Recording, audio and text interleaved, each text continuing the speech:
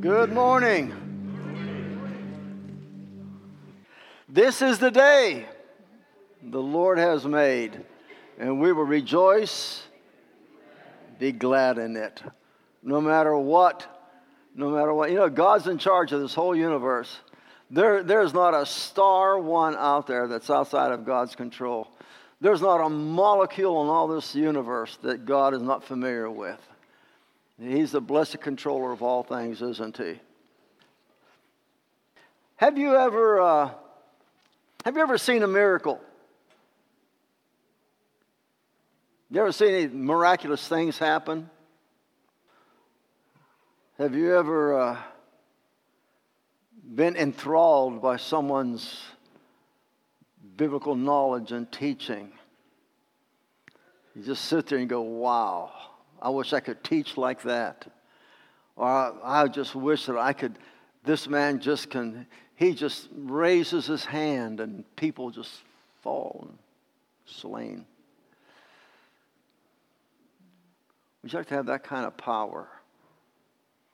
Would you like to have the power to pray for somebody and they get well? You know, just walk through hospital wards and just your presence just gets people out of their hospital beds. If you had that kind of ability, or if you knew someone that had that ability, you would just be astounded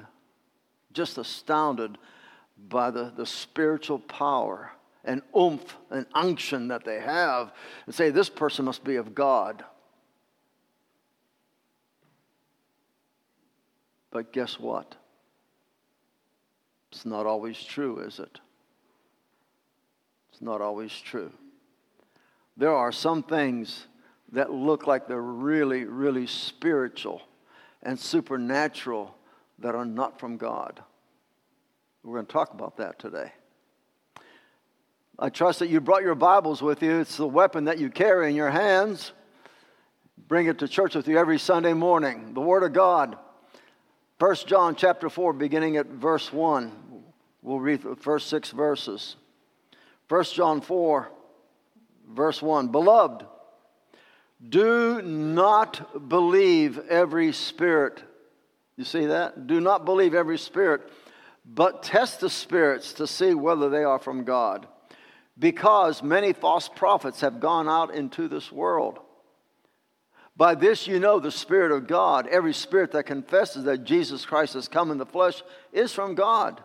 And every spirit that does not confess Jesus is not from God.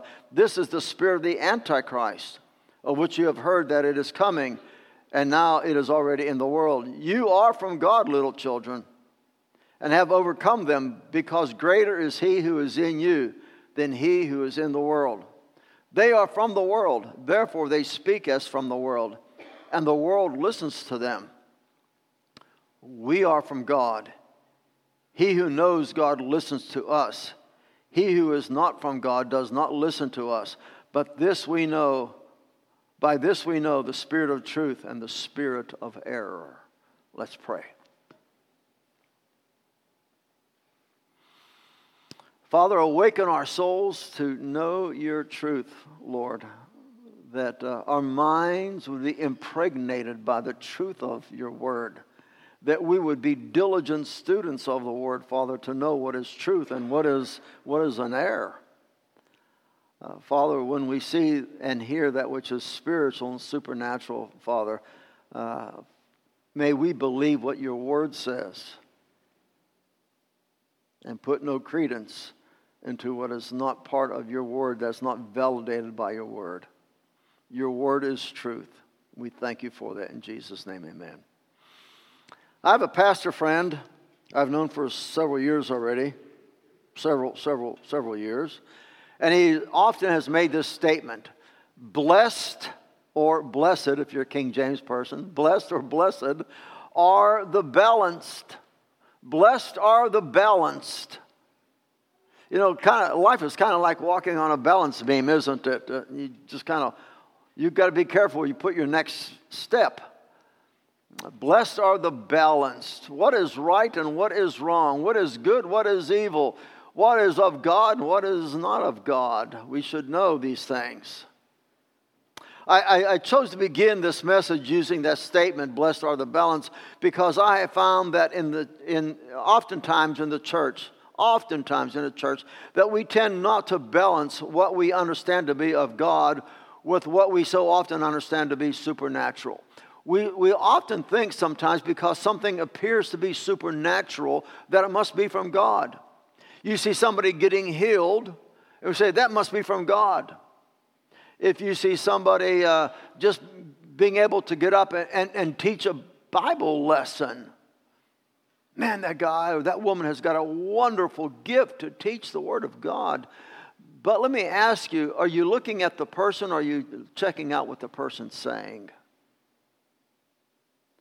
What is important is not the charisma of the person, but the correctness of the Word. Listen to what they are saying. Watch what they are doing. Does it jive with the Word of God? Does it fit with the Word of God? For example, Jesus in the Gospel of Matthew, chapter 7 and verse 22, and you're very familiar with this passage of Scripture, but Jesus says, "Many will say to me on that day, 'Lord, Lord, did we not prophesy in your name? And in your name cast out demons, and in your name perform many miracles?'" You see, here we have somebody that is a tremendous preacher and teacher, and somebody that has the ability to cast out demons, and somebody has the ability to do miraculous things. They say, "Lord, look what we're doing in your name. We can do all these things in your name." And what does Jesus say to them in the very next verse? In verse 23 of Matthew chapter 7, Jesus says to them, "I never knew you. Depart from me." Doesn't it just make you shudder in your shoes and your boots when you think that we could be going before God and say, "God, look what I have done in your name. I have preached these marvelous messages. I have taught these wonderful Bible lessons. I have done all these miraculous things. I have prayed over people and they've gotten well. Look at all these wonderful things that I've done." And God looks at you and says, I don't know you. I don't know you. You think because we have a denominational name attached to us that we're safe. I'm trying to find that verse. I think that might be in a book of Second Opinions.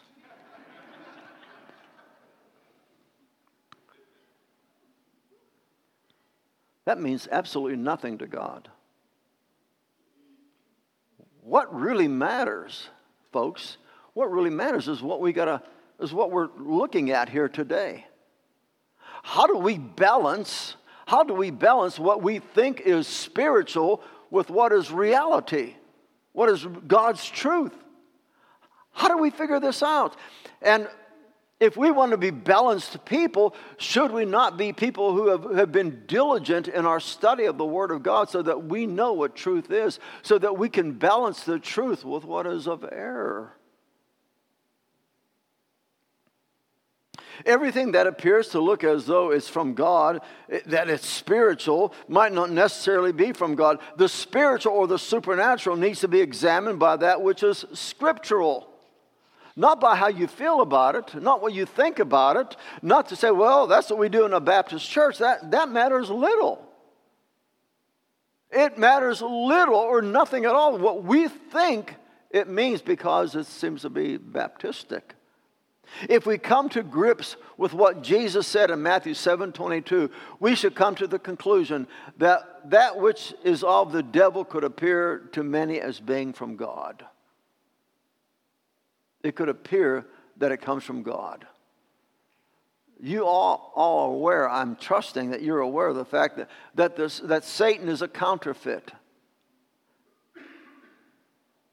He uses counterfeit supernatural things, miracles and wonders and signs to make you think that it's from God. And all the while, he's using these things to not to get you closer to God, but to draw you away from God. He will use good things to keep you from doing God's things.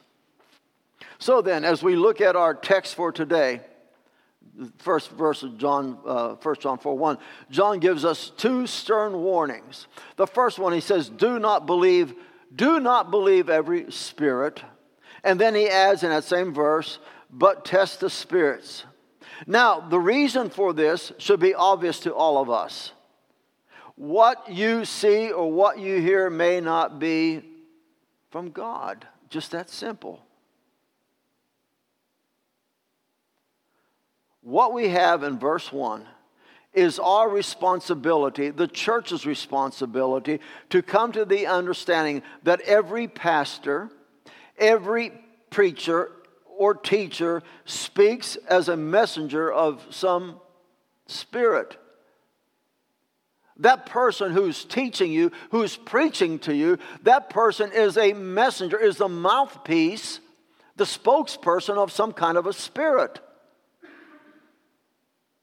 Are you all aware of that? That whatever is being said, that there is a spirit behind that motivates, influences that person to speak.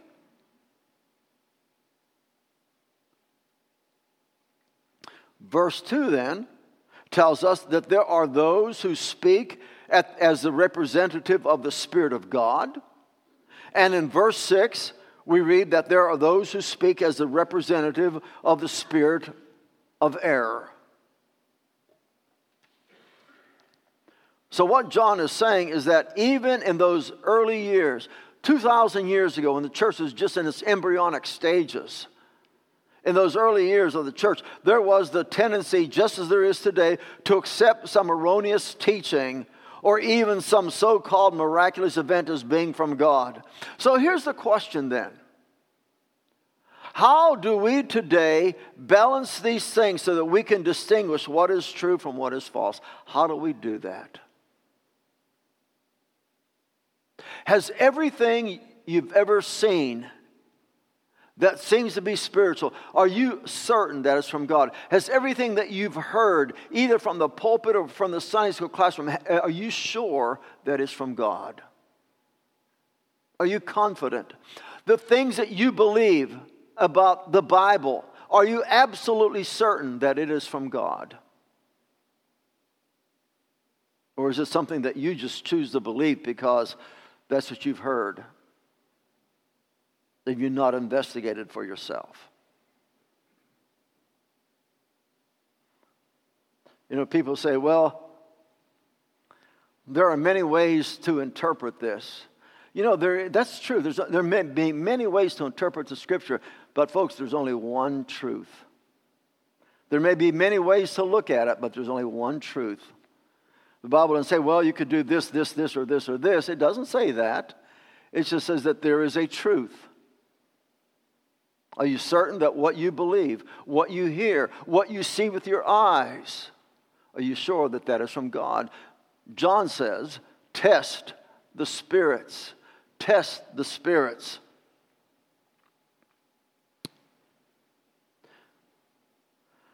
We're talking about balance. You know, when God is in us, you've got proper balance. Paul says it is Christ in you who's the hope of glory. There's balance in that. When you have Christ in you, you're balanced spiritually. You're balanced scripturally. You have been sealed with the Holy Spirit of God. Is that correct? According to Scripture, it says that. You've been sealed with the Holy Spirit of God. Ephesians 1:13 and following. He's a guarantee of your life in Christ. That's in Scripture. So you have this perfect balance within you. I have an ear problem. I don't know if you all know this, but there are some times that I get a little bit, my equilibrium gets out of joint. And so I stumble sometimes. I've had this for 20 years already. And so there's an imbalance. If I lay down in bed, the moment I put my head on a pillow, the first 2 or 3 seconds, things are moving on me. I gotta focus and get my balance back. When I get up in the morning, I stumble because I don't have proper balance. I don't want that to be part of what I believe.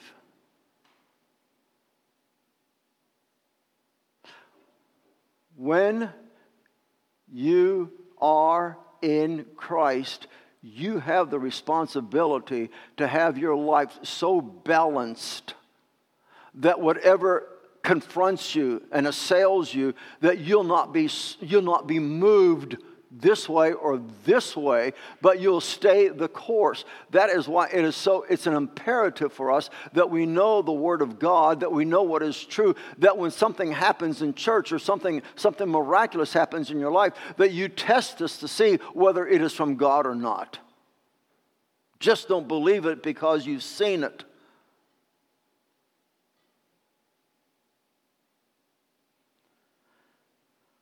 Let's not be so charitable with our Christian beliefs. We are, as Christians, we're a charitable people. We are a charitable people. And if we see something that is an error, we say, well, let's be gentle with him. Listen, if somebody's teaching you something that is an error, don't be gentle with them. Say, brother, you're wrong. Sister, you're wrong. If you say, people, if somebody says, well, let's just give them time and maybe they'll get, what do you mean give them time? If they are corrupting the people from the truth of God's word, you don't give them time. You correct them right there. Reprove, rebuke, exhort with long suffering.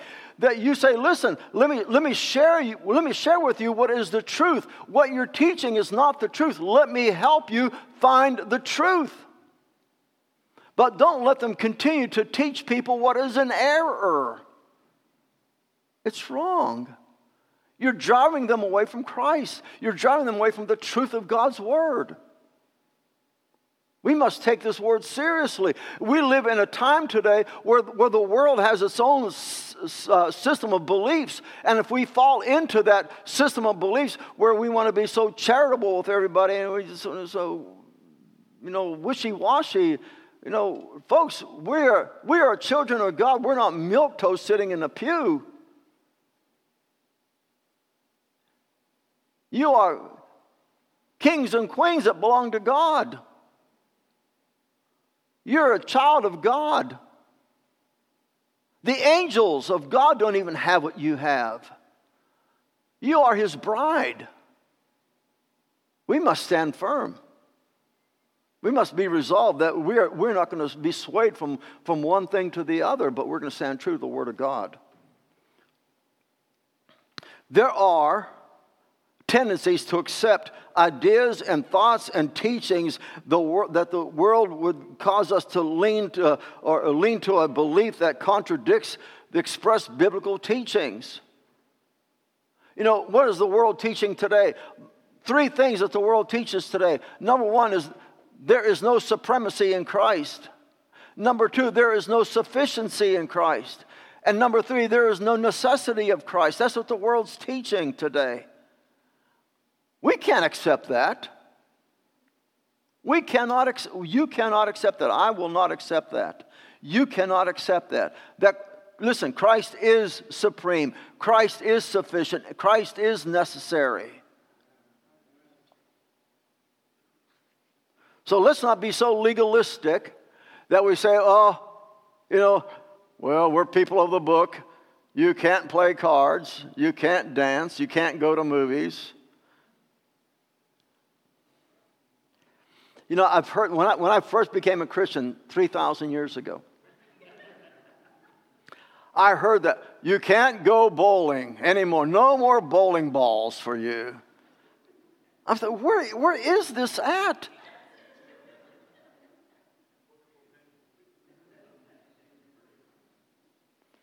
Well, Baptists can't dance. To this day, I cannot do the Watusi. Where do we find these things? No smiling, no pleasure, folks. I don't want to see a smile out of one of you. We become so legal. And then the other tendency is we become so libertarian. Whatever you want to do, because grace is greater than any sin. Just, if you feel good, do it. Well, you know what? Both are wrong, aren't they?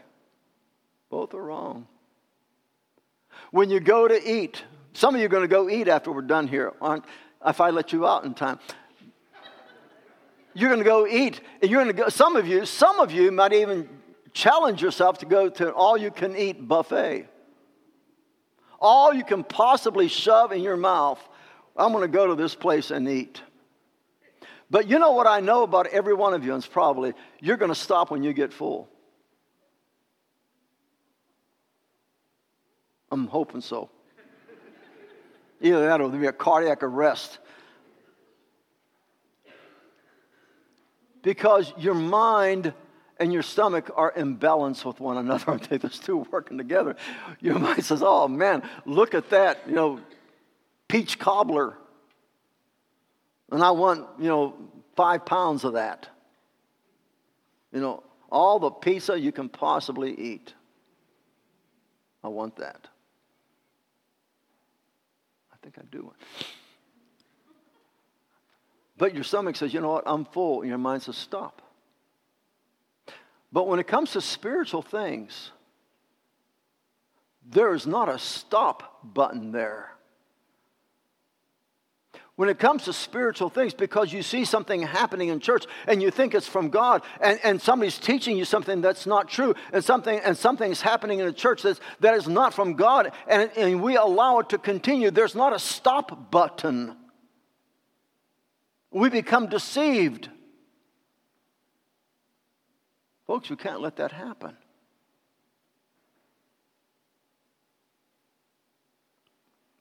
Let me read something for you from 1 Timothy chapter 4. 1 Timothy chapter 4, Paul writing to young Timothy says this, begin at the first verse. The Spirit explicitly says that in later times, some will fall away from the faith, paying attention to deceitful spirits. You see? Paying attention to deceitful spirits and doctrines of demons. Now, he's just not playing with words. He's talking of truth. He says that there are things that are going to happen in the latter times that are deceitful, and the doctrine is not from God, but the doctrine is from the demons. He says, by means of hypocrisy of liars, seared in their own conscience as with a branding iron. Men who forbid marriage and advocate abstaining from foods which God has created to be gratefully shared in by those who believe and know the truth. And listen, he says, for everything created by God is good, and nothing is to be rejected if it is received with gratitude. For it is sanctified by means of the word of God and prayer. Folks, what is sanctified is when it comes from the word of God, and it is spiritual because God is in it, because God is in you, and it is spiritual, it is acceptable. If what you have in you, that is, if God is in you and you are doing you are practicing the Word of God, it is spiritual, it is godly, it blesses God. Look at verse 2 of our text. He says, every spirit that confesses that Jesus Christ has come in the flesh is from God. So let's be careful here and come to a proper understanding that somehow believing that Jesus Christ is God, just because we say that Jesus Christ is God or that He has come from God, that we think that is sufficient enough to save us. It's not sufficient enough. To say that Jesus Christ is God is not good enough. That does not save you. To say that you believe that Jesus is God is not enough. For you to say that Jesus has come from God is not enough. It just is not enough. How many times? Well, Pastor, I believe that Jesus is God. Well, great. So does every demon. Our confession must be, listen, our confession must be that Jesus Christ is the incarnate God. That is, that He is God and man. 100% God, man. He is the incarnate God who has and who is our Savior and our Lord.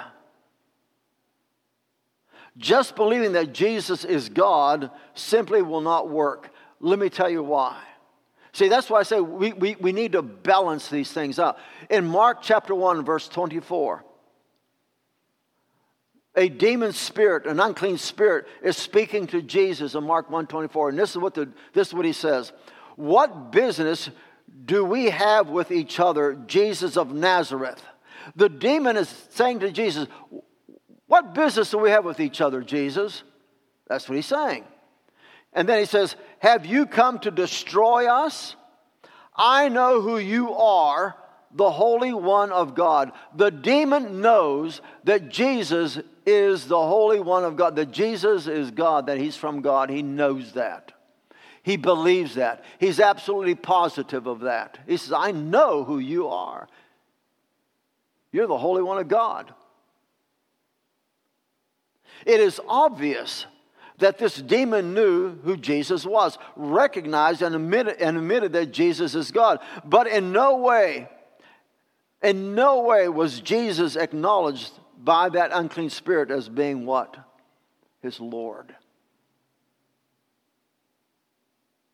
You can tell me all you want that you know Jesus. I want to ask you this question. Is Jesus Christ your Savior and your Lord? That's the question. Not that Jesus is God, but is Jesus Christ your Savior and your Lord? Don't say, well, he's my Savior. Someday I hope to make him Lord. No. Don't tell me that. Listen, if you say, well, he's my Savior, but he's not my Lord, let me tell you, you got your theology all fumbuzzled. If he's not your Lord, he's not your Savior. I'm telling you that right now. He is both Savior and Lord. It is Jesus himself who tells us it is the work of the Holy Spirit to give testimony as to who he is and to glorify him. He tells us that in John 15:26 and John 16:14, that the Holy Spirit tells us that Jesus Christ is who he is, that he's Savior and he's Lord, that he is God. And we're to put our trust into the fact that he is Savior and Lord. Now, stay with me here. In verse 2 of our text, we find the word C-O-M-E. You know what? We would read this a million times and just zip through it like a race car.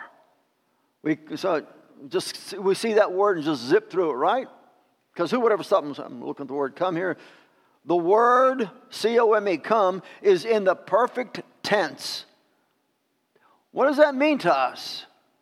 Well, if it's in a perfect tense in the Greek, it means this. It is an action. It is an action that took place in the past. Listen very carefully. This is so important. It says that he's come in the flesh. It's an action that took place in the past that continues today. Now, keep that in mind because you'll find that same word or root meaning word found in 2 John, which we never use hardly ever, shortest book in the New Testament, right? Shortest book in the Bible, 2 John, just a handful of verses. But in 2 John verse 7, John writes, acknowledge Jesus Christ as coming in the flesh.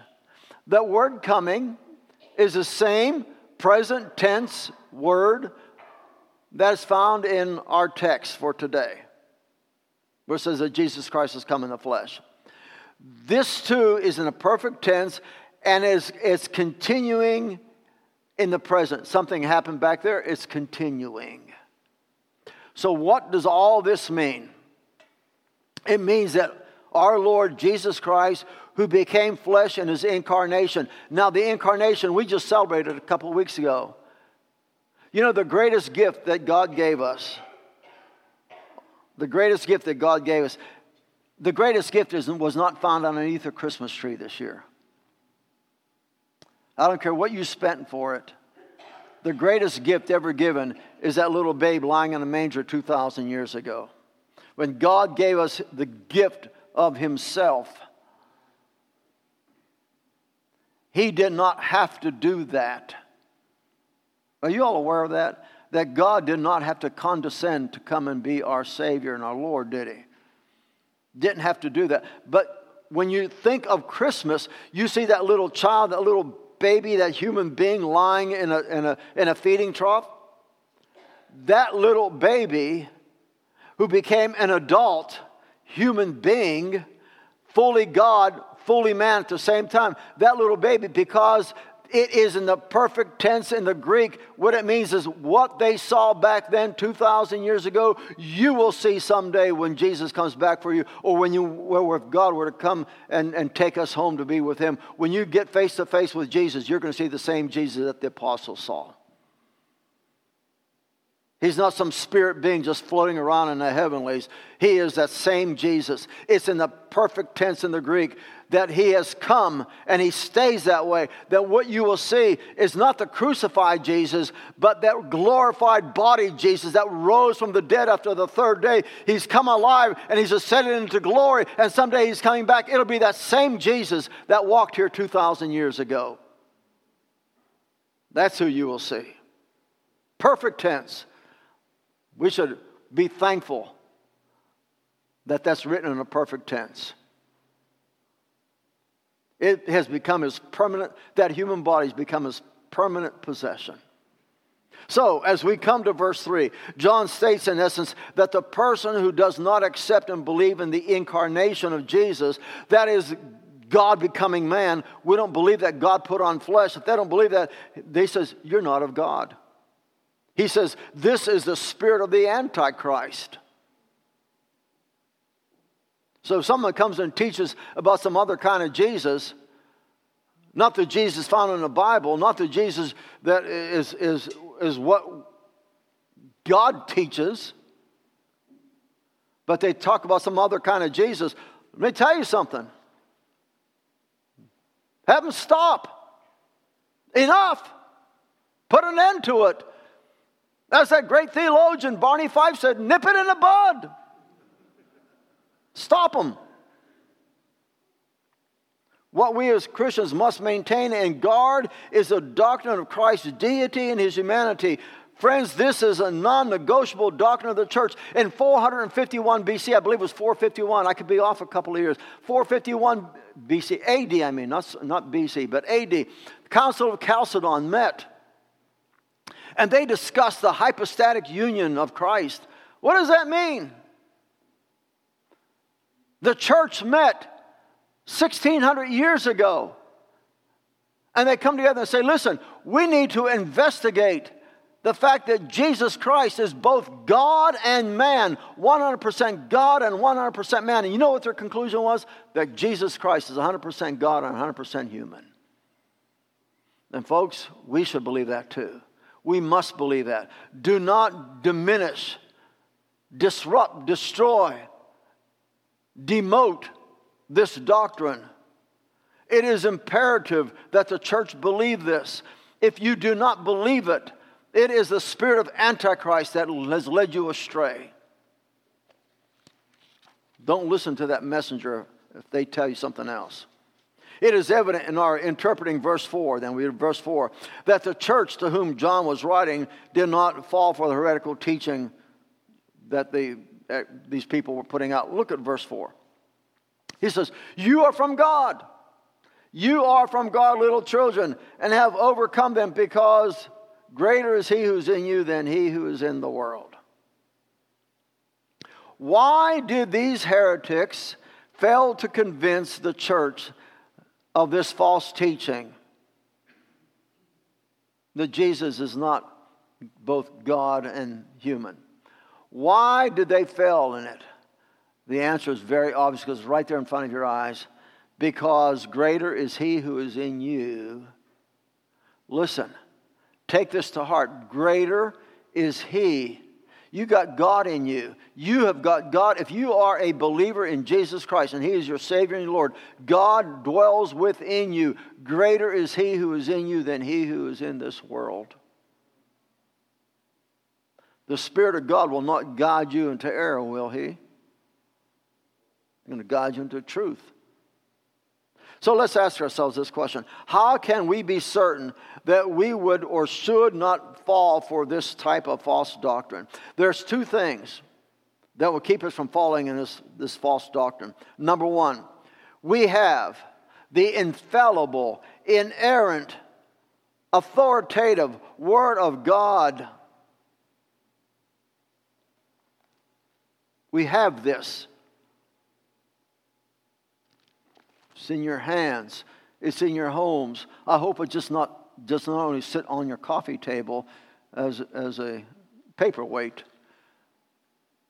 You have this. This is not just some book you buy at a bookstore. Folks, what you have here are words that are God-breathed.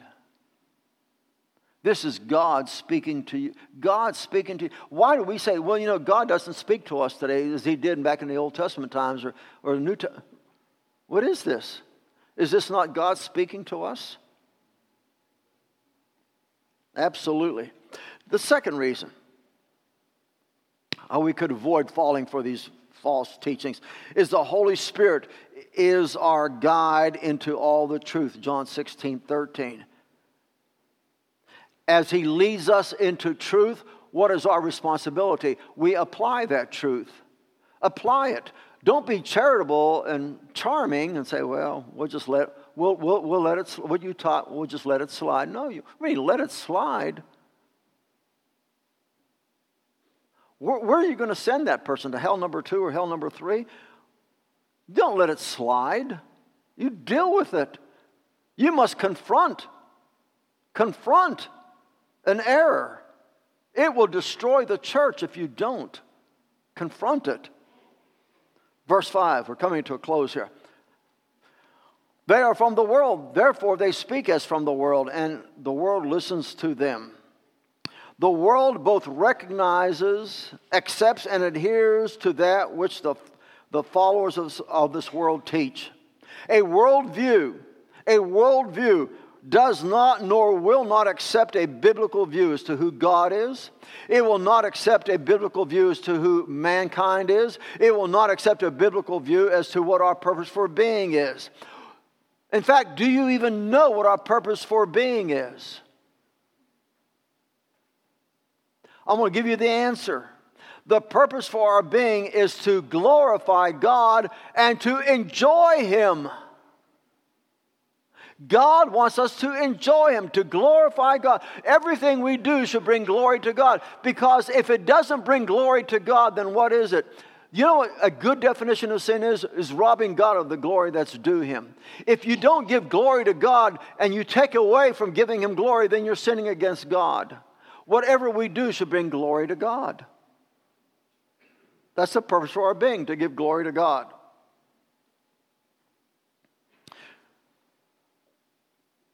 And notice this. Satan is the head of this world system. And therefore, since he's the head of this world system and he influences the mind, will, and emotions of people who are lost, listen, he ultimately is behind any and all heresies. In Ephesians chapter 2 and verse 2, we read this. Paul writing, he says, you formerly walked according to the prince of the power of the air, of the spirit that is now working in the sons of disobedience. Now, who's he talking about? He's talking about Satan. That Satan's dominion is this atmosphere. And he controls and manipulates and maneuvers and influences the people who are outside of the union with Christ, who God is not within them. He controls their thinking, so their mind and the will and their emotions, although still active, are activated by Satan. They're energized by Satan. And they do the bidding that he wants them to do. Have you ever wondered why? I say, why are people doing this? What is this madness going on in the world? Why are we calling good evil and evil good? It doesn't take a rocket surgeon to figure this out. It's because there's a devil. Last verse, verse 6. All of us who are in Christ should understand this. Verse 6 says, we are from God. If you are in Christ, listen, we are from God. If we are born of God, then there must be a growth principle. Remember when Jesus Christ was born, little baby born? What happened? He grew up, didn't he? Got bigger and bigger and taller, and right? What happens when God comes within you? What is our responsibility? To grow in the knowledge of who God is, shouldn't we? Listen to this. There's a growth principle active inside each one of us that's from God. And this brings us to a fuller, deeper maturity. In Ephesians chapter 4 and verse 13, listen to what Paul writes. He says, until we all, not just him, we all attain to the unity of the faith and in the knowledge of the Son of God, to a mature man or woman, to the measure of the stature which belongs to the fullness of Christ. As Christ grew in wisdom and spiritually and physically, as he grew, so are we to grow in Christ. How do we grow in Christ? By the Word of God which indwells us, isn't it? The more of God's Word that you put into your mind and your heart allows you to grow spiritually, so that you're not taken captive by empty teaching and philosophies. Growth comes by knowing God and by knowing His Word. The balanced person stays on course with the one who has called him or her and who is sure of the ground on which they stand. Are you sure? Are you sure of the ground on which you stand? Folks, you have heard today the fact that Jesus Christ is to be Savior and Lord of your life. I cannot convert you.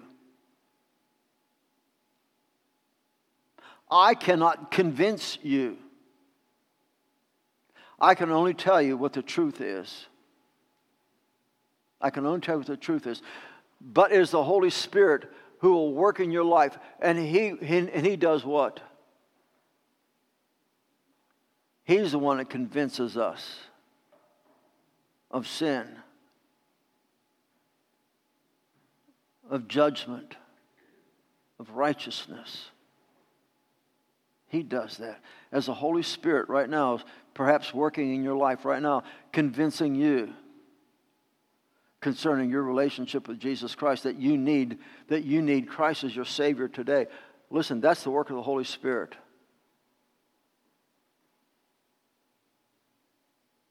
If you sense that Spirit of God working in your life right now, calling you to salvation,